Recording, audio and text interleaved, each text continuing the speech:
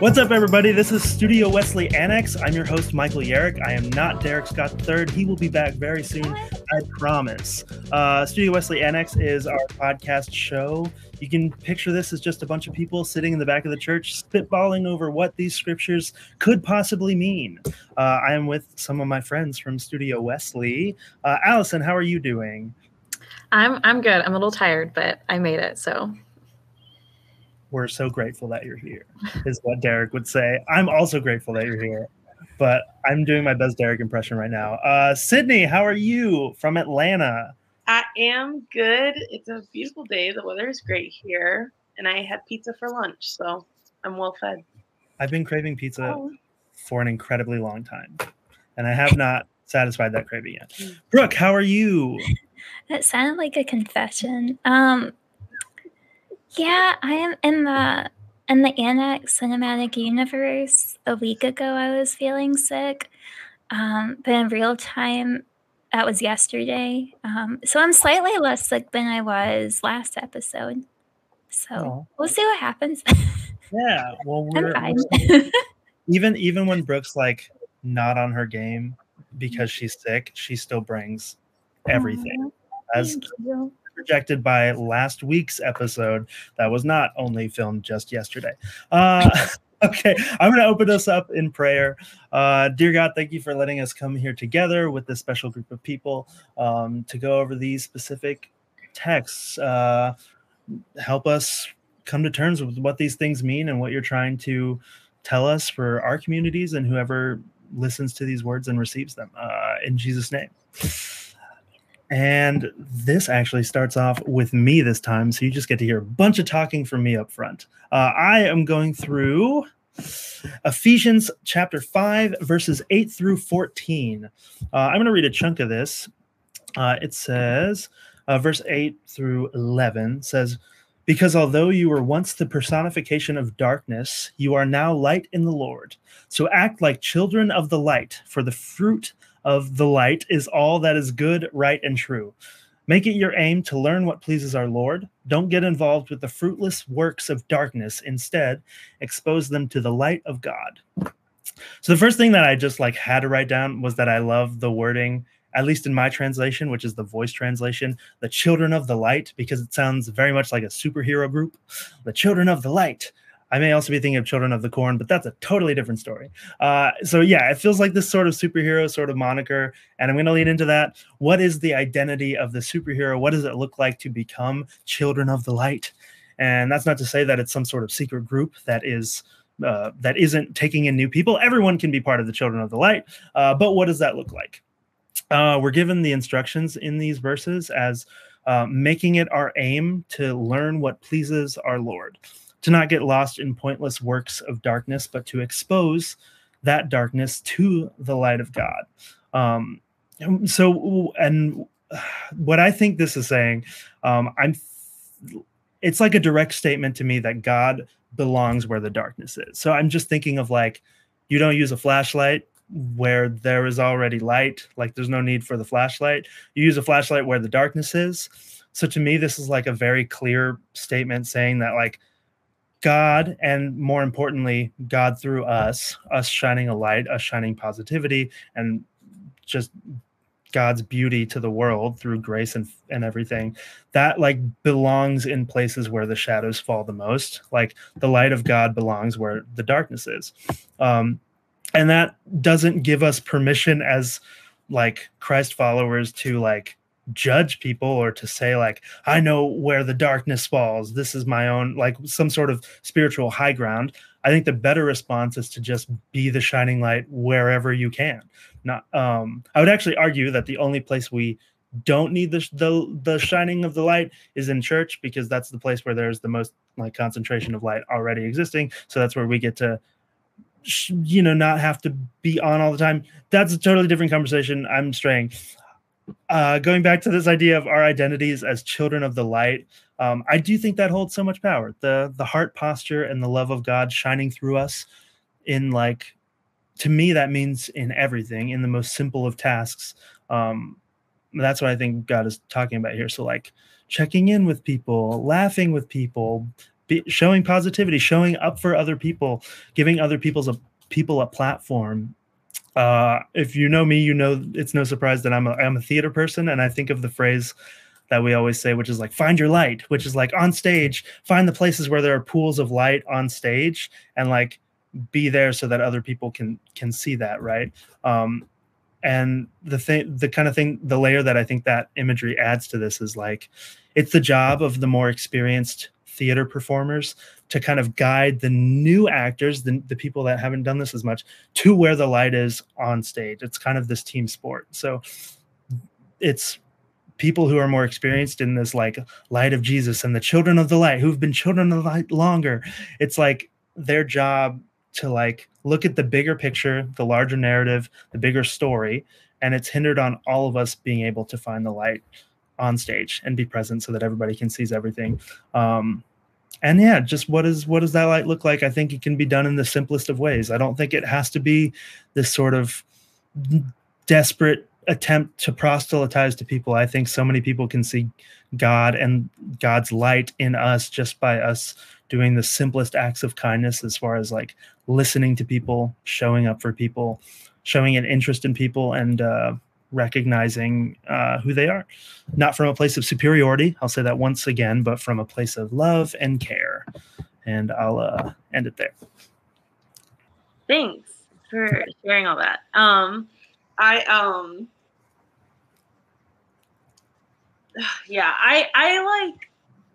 was sitting with this kind of beforehand a little bit about this. Like, we get this imagery a lot, I think, throughout the Bible of like light. And I think you did a really good job about kind of fleshing out kind of what this could mean for us to like be light. And yeah, I think you pointed out, like, one thing you mentioned was like stage lighting and like drawing your attention to the things that like you want to see or whatever. And I think that that's something I haven't really thought about before, as not only light being like the thing, but like for example, a beacon, like a light in the distance for like what do you call those, like a for the boats and stuff? What's that word? The lighthouse. The lighthouse. Not lighthouse. Yeah, right. Like a lighthouse, right? Like the light isn't only like for like, say, like as a lighthouse, like the thing you're supposed to be seeing, the thing that's guiding, but a light is also supposed to draw your attention to other things. And I think I've been thinking a lot lately about like kind of like interdependence amongst community, and like how I think something that we really should be doing is not only bringing our gifts, but also outsourcing other people's gifts and like shining lights on like other people around us, the things that they have to offer and the ways they can support us. Like, being here in Atlanta, I've had, I haven't been living here a year yet. And I can't tell you how grateful I've been to have friends who have, anytime I've mentioned like, oh, I miss painting, I miss dancing, I want to go to a park, who have been like, I have this friend who teaches a class, or I have this person or I need to introduce you to my friend. And that has just like made all the difference to me. Like, that's being a light, like that's shining on their friends. They're like, I got a connection for you. I have a support for you. And so, yeah, I think that's a really beautiful way of looking at it. Yeah. And then I also, kind of all of what Sydney just said, but then this addition of like, I really appreciate how, when talking about the text, you kind of just pulled out that like concept of light and how it translates to like acts of kindness. Just because there's like that whole like, I don't know if you guys have ever heard of Rachel's Challenge, but like she's somebody who passed away during Columbine. And after she passed away, like her family found all these things of like, of kind of similar stuff to that. And like one of the things she had written was like, I believe in one small act of kindness could cause a chain reaction of the same. And that's just kind of like where my brain went when you were kind of explaining like the way that the Bible is talking about light and how that translates to acts of kindness, and, applying it to like all those real life circumstances and the people in your lives and reaching out and all the things. So.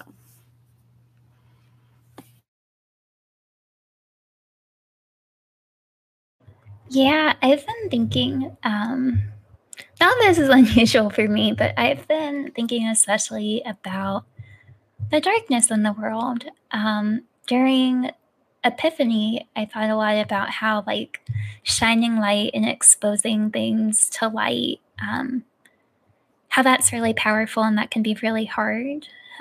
So thinking about hearing stories of people who've been harmed by the church and how it's really uncomfortable for the church to reckon with the truth of that and to come to terms with the difficulty of that. And yet it's so powerful and so healing to know those truths and to say those truths. But lately in Lent, I've been doing things like watching The Last of Us. So I'm thinking a lot about how dark we can be, how broken we can be, how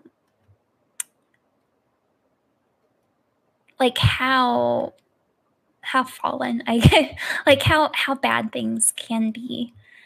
But I continue to maintain that idea that well, I actually had a moment last night. I was reading a book about violence, violence and trauma that this woman had experienced. It was a memoir, and just thinking about the depth of that, and in the middle of thinking about that, and just feeling overwhelmed by the darkness, by the hatred, by the cruelty, by the different forces that mount against us in these hard ways, I was thinking about how, to me, that just increases my dependence on God and just believing that whatever this is, I believe this is what God isn't. Whatever this is, I believe that, like, I can't see a way out, but God can. So for me, I've really been thinking about not only seeing those dark places, but then that giving me appreciation for God is so much more, and God is big enough to end all of this in God's way. And yeah, I I hope that relates a little. Yeah, like the light, the dark. But I really appreciate your reflection, Mike. That was beautiful.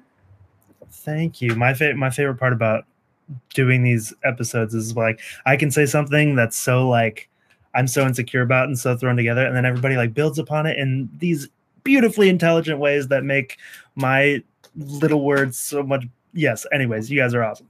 Thank you. Okay, Sydney's going to take it away with 1 Samuel now, the Old Testament text. Sydney, are you ready? Yeah. Take it away. All right. So, I will be giving you a little reflection on 1 Samuel 16, 1 through 13. I read it in CEB.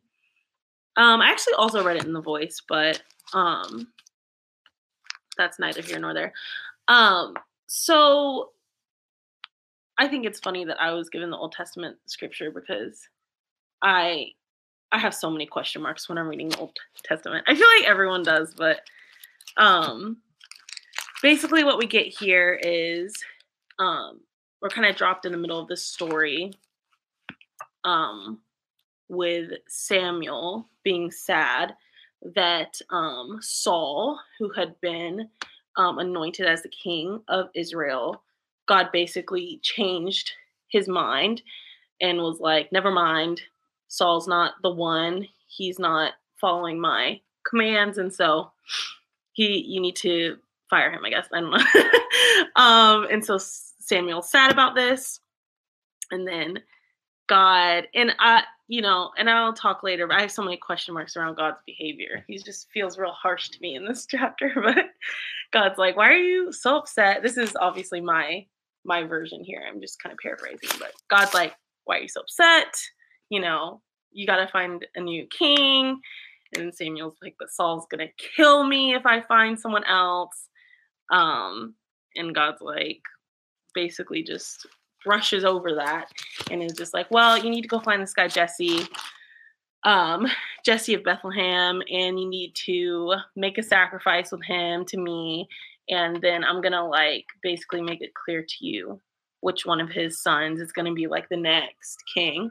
And so that's what Samuel does. He goes, meets this guy. Jesse brings all his sons, and of course, at first, Samuel sees the eldest son and is like, that looks like a king. And God's like, no. I actually will read that verse. That's verse 7. Or 6 and 7. When they arrived, Samuel looked at Eliab. That's my best guess at how to pronounce that. Eliab, and thought, that must be the Lord's anointed right in front. But the Lord said to Samuel, have no regard for his appearance or stature, because I haven't selected him. God doesn't look at things like humans do. Humans see only what is visible to the eyes, but the Lord sees into the heart. Okay, and so then basically the story wraps up with the youngest son, David, King David, gets anointed as the king, which was like the most unexpected pick, I guess, of all the sons. And so I have so many questions around God's like handling of the situation, or I guess our interpretation of God's handling in the situation, especially when you read back to chapter 15 and why it was that Saul was, God decided Saul wasn't meant to be king anymore. There's always this kind of like overarching violence in the Old Testament that it feels very like unsettling to me, but I do like this verse 7 here, because it feels like something very consistent throughout the Bible is this idea that like God is very always kind of for the underdog and for like anointing the people who we least expect to do the really big things, and to like lead. And I relate to that. I think that there have been times where I've been kind of tasked with leading things that I feel completely unqualified to do. And so over the weekend, I went to this music festival that was put on by, here in Atlanta, I guess I'm going to try and like wrap this all up in a way that's quick. But here in Atlanta, there's this kind of big movement happening right now, where these people called the Forest Defenders are leading this movement to protect this specific forest that is close to this like a predominantly Black neighborhood, and that basically the cops are trying to build a huge training facility. It's like a fake neighborhood so that they can basically train like raids and stuff. And so anyways, these people are defending this forest. They're literally living in the forest and stopping it from getting torn down. And so all this week, they're calling it their week of action, and they're having all these events in the forest to kind of like bring attention to the stuff they're doing. And so over the weekend, I was at this music festival, which honestly you might have seen in the news because it ended kind of chaotically. But before it ended, it was a really beautiful experience.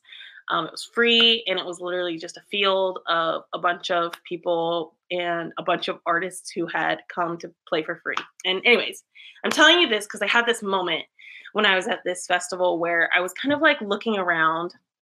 Obviously, I didn't know a lot of people because I'm new to Atlanta, and was just surrounded by like young people, queer people, Black people, trans people, just like surrounded by people that like live at the margins in our society who have kind of like dedicated themselves to this like movement.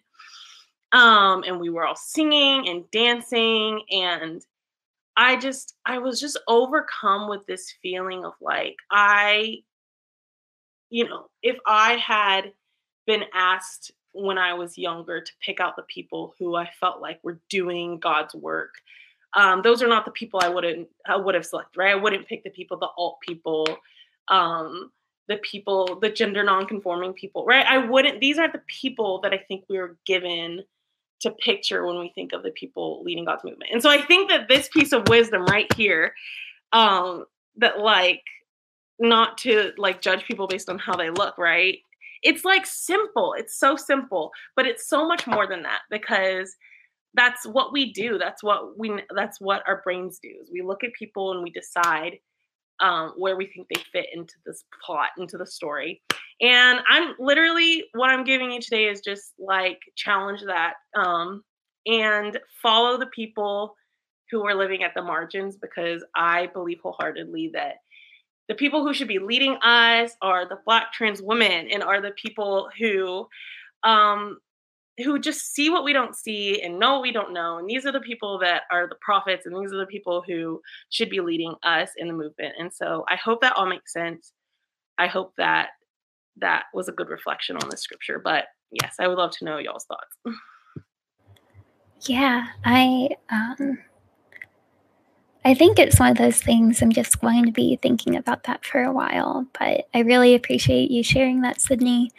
I also, I looked up the music festival while you were talking, and it's so, even from like ABC News, like they're talking about like the police said this, like they're giving the full police perspective, but I'm like,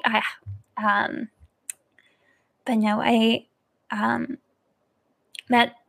love images, and the image that you gave to me of your story being at that music festival is so meaningful, and I'll definitely be carrying that with me.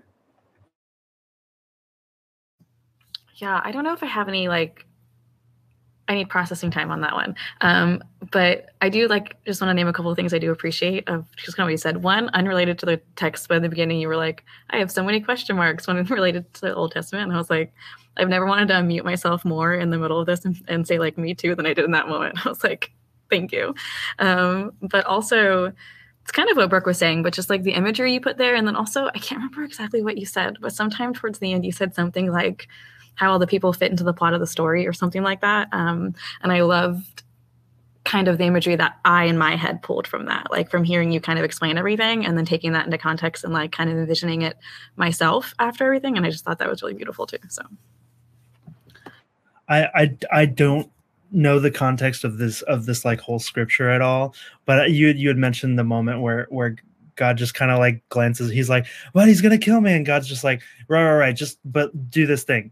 And I just love that in context of where you took this scripture, which is like, it's not about you right now, like it's about this other person we're gonna focus on, and they're not the person that you think they're gonna be, but it's not about you, like, but they're gonna kill me. Right, great, we'll talk about that later.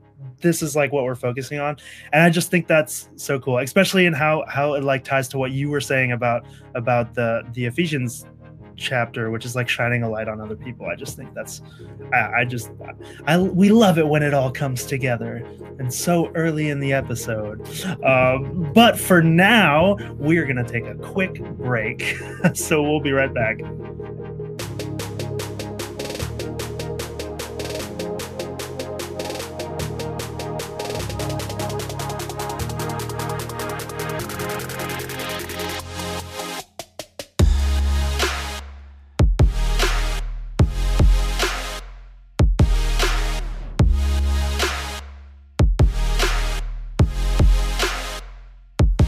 And we're back, and taking us right out of the break is going to be Allison with Psalms 23. Allison, are you ready?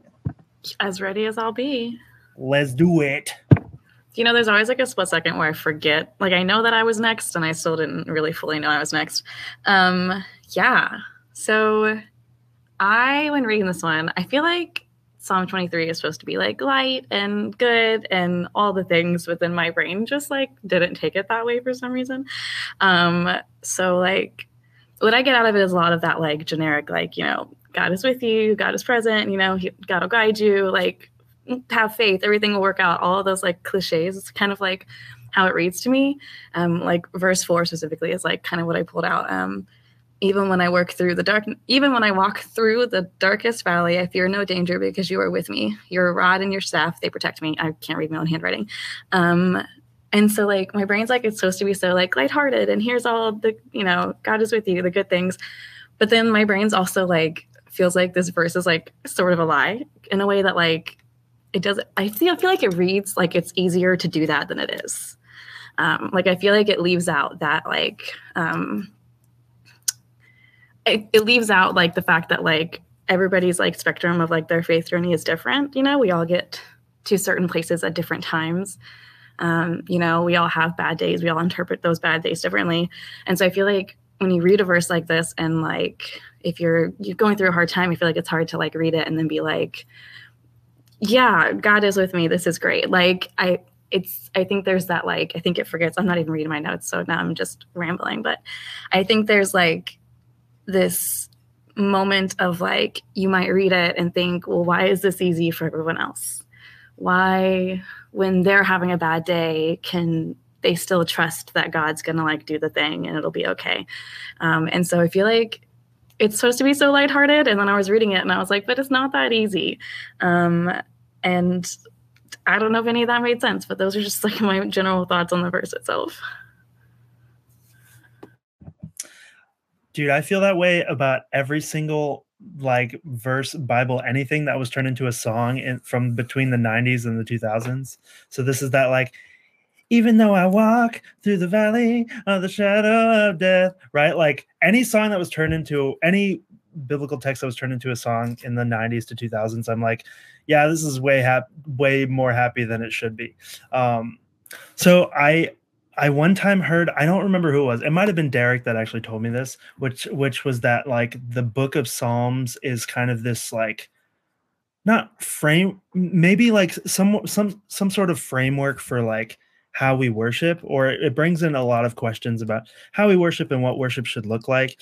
And Allison, I like that you're like calling that out for what it is, because I almost wonder if that can be the rule or the thing we gain out of this scripture when it comes to how, like, what worship looks like and what it means to worship, is that like maybe there is an element of this like fake it till you make it sort of thing that we're trying to go for, of like, if we just like overwhelm ourselves with positivity, with this like light in the darkness sort of mentality, that eventually we have created the posture for our hearts to kind of live in that.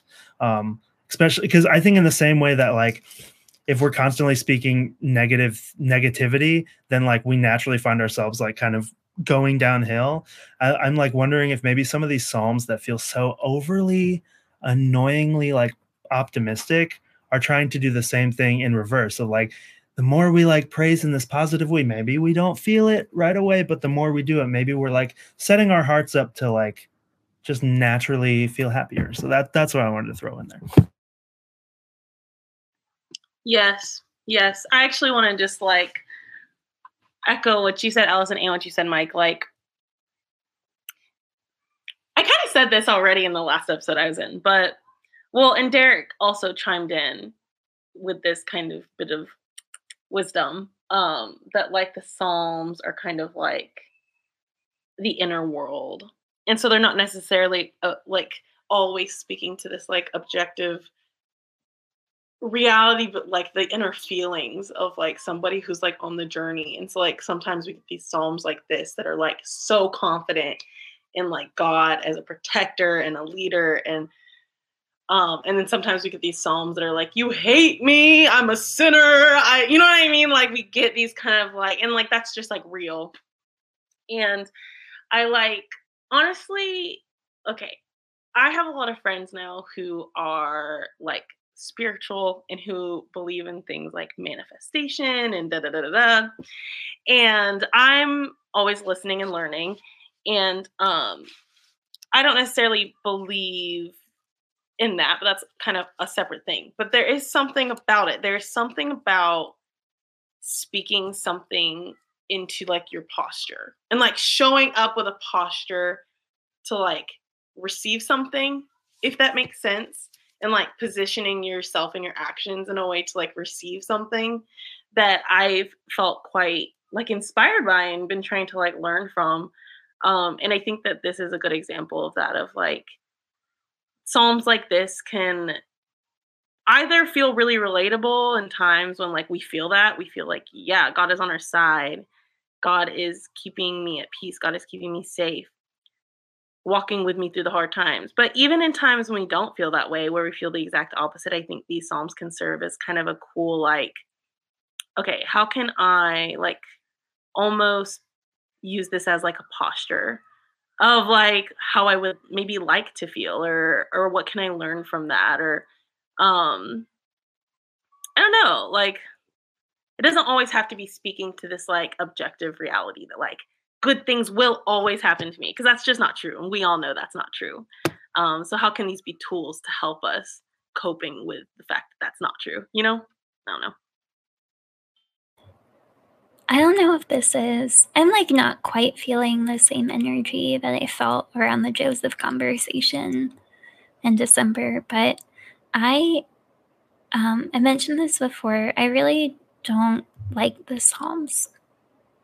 I don't like the Psalms. I understand why, on college campuses, they'll give you like the Bible with the Gospels and the Psalms. I'm like, why? Why? Why are you doing this?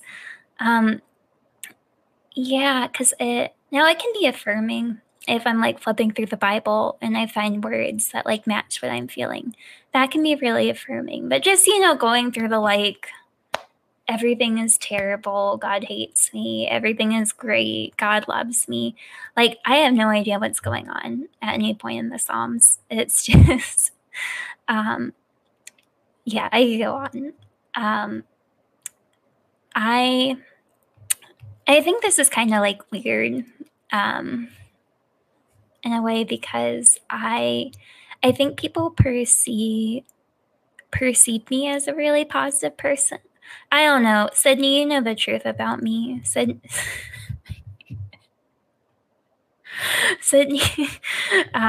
Sydney said things before, like, I, like I remember we were having an event in 2020, at the end of 2020, and I was like, I just hope I remember like the pain of this year. And Sydney was like, that's the most Brooke thing you've ever said.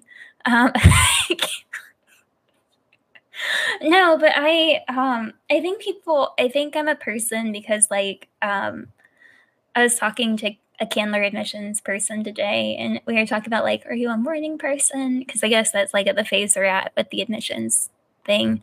I was like, no, like I am a morning person. Like I just show up to meetings and I'm like, I'm just so happy to be alive.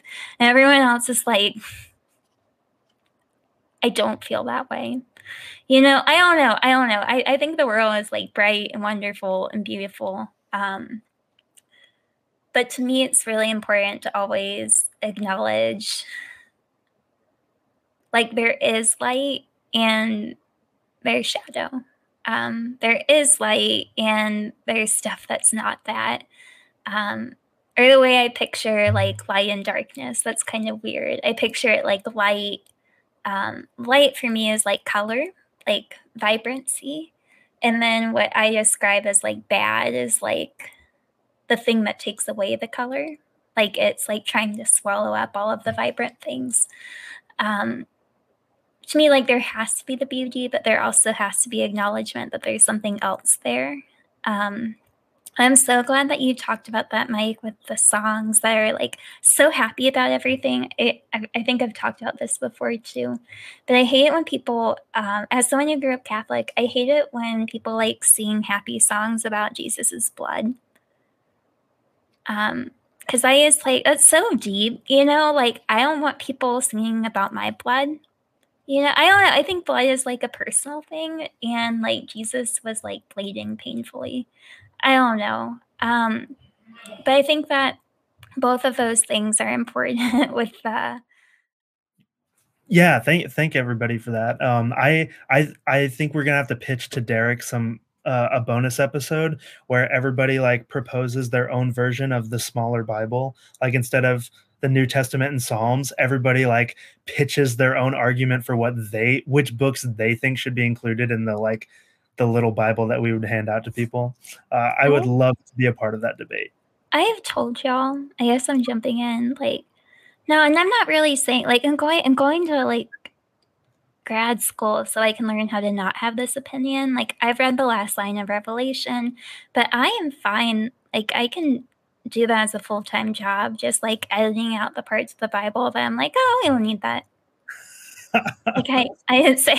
I mean, like, like, they've been doing that all throughout history, so it's like we're not the first one. Yeah, right. Yeah. Exactly. So Yeah. Some of it's just like the song again. I can find Psalm 22.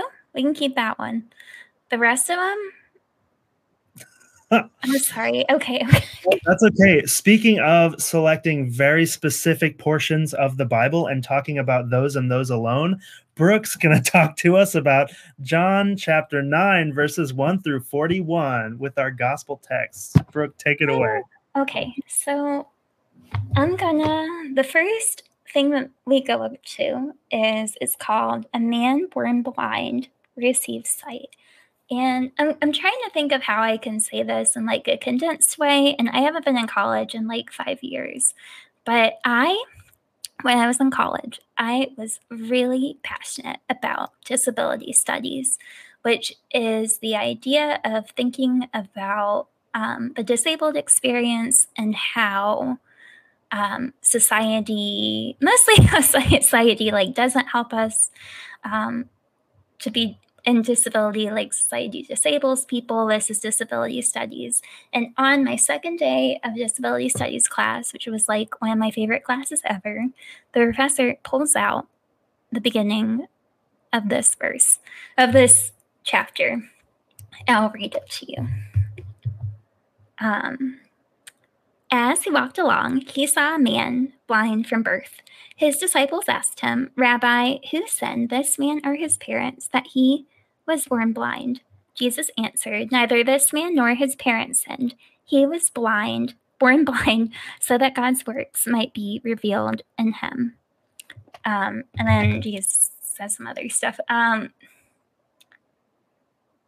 And so, like, I'm kind of confused about how to read this because I used to read this as empowering, right? Like, I used to read this as, and like, this is not what happens in the text, right? But when I used to read this, just like as a disabled person, like as a neurodivergent person, to me, what I was hearing Jesus say is like, people want to say that it's this man's fault that he's different, but like really, it's not his fault. It's not his parents' fault. And he is like this so that like God's works can shine through him. And I don't know, I think they had a problem with that because it's this idea of his disability being used and his disability being like levered in a certain way to continue Jesus's story. The way I also think of it, when Jesus said like, so that the works of God might be revealed through him, to me when I was younger, how I thought of that was like as a person, like my experience of having disabilities and being neurodivergent is that I often feel like my existence is like, this is deep.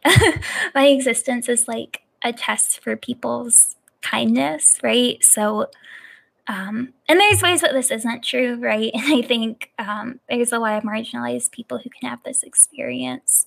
But like if someone has it in them to be kind, then like they'll be kind to me. But if someone has it in them to be mean, because I'm different, I'm a person that I think it's easy. It can be easy to be mean to me without consequence, like to just like let that out. And so like this doesn't have to do with what actually happens, but I read it as like the work of God and the work of people's hearts is like acted out on disabled people, on neurodivergent people, because like we sort of, like I always say that like I've always felt like my cross to bear is just like being myself and existing in this world, because like it's existing as I am is just like constantly testing people, and a lot of hatred can come out when that happens.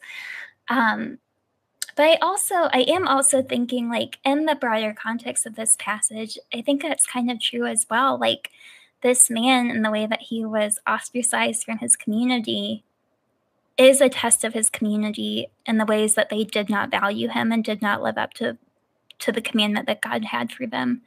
And I think that Jesus choosing to heal him and choosing to make him well, despite the way that people treated him, is a testament to the way that Jesus does not blame our disabilities on us, and Jesus recognizes that like the problem isn't with you or your heart for being a disabled person. The problem is with society for ostracizing you, for making this difficult. That's the problem. Yeah, thank y'all for hearing that. That was kind of a lot. I appreciate y'all hearing that. I also want to draw attention to, and this is such a long passage and there's so much interesting in it. Afterwards, the Pharisees are like, who did this? And the guy, of course, is like, Jesus, you know? And they go to his parents and they're like, who, is this your son? Was he born blind? Because now he can see. And his parents like don't want to get into it. Because they're scared. They don't want to be persecuted. But the son is just so brave. And he's like, I'll tell you who did it. Like, Jesus did it. Like, this prophet did it. And just his bravery and speaking the truth, even when that society that ostracized him is, again, like pushing against him for speaking the truth, I find that really brave. But one of the things, and when I first started noticing this verse a few years ago, it weirded me out, right? It's kind of weird. I'll read it. All right. Jesus says he's the light of the world, of course. Basic Jesus. When he had said this, Jesus, he spat on the ground and made mud with the saliva. You're hearing that correctly. And spread the mud on the man's eyes, saying to him, go wash in the pool of Siloam. And then he goes back and you can see, and it's all great. But to me, I'm a person, you know, I'm diagnosed with OCD. I don't like spit. I don't like it. When it talks about Jesus, like breathing the Holy Spirit on them, I don't do that. Like I'm not about that. But now it makes me think about the embodiedness of this story and the way that like the mud and Jesus and the touching with the hands, like just the embodiedness of our world and how that embodiedness matters to God, about how, yeah, just how our bodies matter. And even just thinking like Jesus had spit, you know, and that wasn't something to Jesus that he externalized. That was something that he's like, no, like this is a part of me and this is a part of my ministry in the world. I find that really beautiful. Thank you.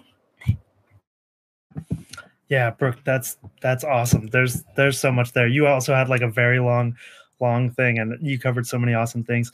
I'm just stuck on literally what you mentioned at the end, this metaphor of, what I'm gonna refer to as a metaphor, which is Jesus like spitting on the ground, making mud, and then like wiping that on his eyes, using that for a miracle. Because I'm just thinking about the connotations of like, you know, like just this act of spitting, like that, especially in biblical times, like you spitting on somebody to like kind of create that sort of like you're lesser than, like spitting, looking down on. And then like also like we wash people's feet, we wash the mud off their feet. That's like also like there's kind of these like hierarchical ramifications or implications based off of those things. And Jesus uses two of them to like make this miracle happen. He like spits on the ground, takes mud, wipes it on his eyes. And I feel like that in context with the ostracizing of the blind man is a very powerful image, because I almost feel like you could interpret that as like God's like recreating those actions, the actions of like spitting down on somebody and like taking mud. And then he's recontextualizing it and saying, like, if you had any sort of good intention in your heart, then your actions could be miracles. Like your actions could have this like super powerful impact. But instead, your actions don't have good intent. So they're meaningless. They're worthless. So I don't know. I think that's really cool. Honestly, yeah, y'all have both just like given me a lot to chew on. Thank you, Brooke, for that reframing. Like that, I'm really gonna sit with that for a while, because I too struggle with some of the kind of imagery that we've been given. They can feel very ableist in the Bible, and especially in the ways that we've used it. And I'm like, when you were talking about that feeling of like just existing as you are, as being like your cross to bear, like I relate to that so heavy. I relate to that feeling of like being that person that I'm like, you know what, you want to know if this guy's a nice guy, bring me around and you'll find out if that guy's a nice guy. You know what I mean? I'm like, because if that guy's not a nice guy, you'll know. But yeah, that's all I have to say. Like, thank you. And also just like, I just keep really thinking about this idea of like the intention and the knowing that Jesus had of like, that this person isn't the problem. It's like Jesus extending relief, because Jesus sees that the problem is not in this person. It's in the society and the structures and the systems. Beautiful. These are words. I just want to acknowledge like the beauty in some of what you said, just like the different communities, implications that, you know, all the things. I can't get the thoughts out right now. And I think just I'm going to need a while to process that, like 9 business days, and then I'll know more. And this episode won't be recording then, but then I can respond to it better.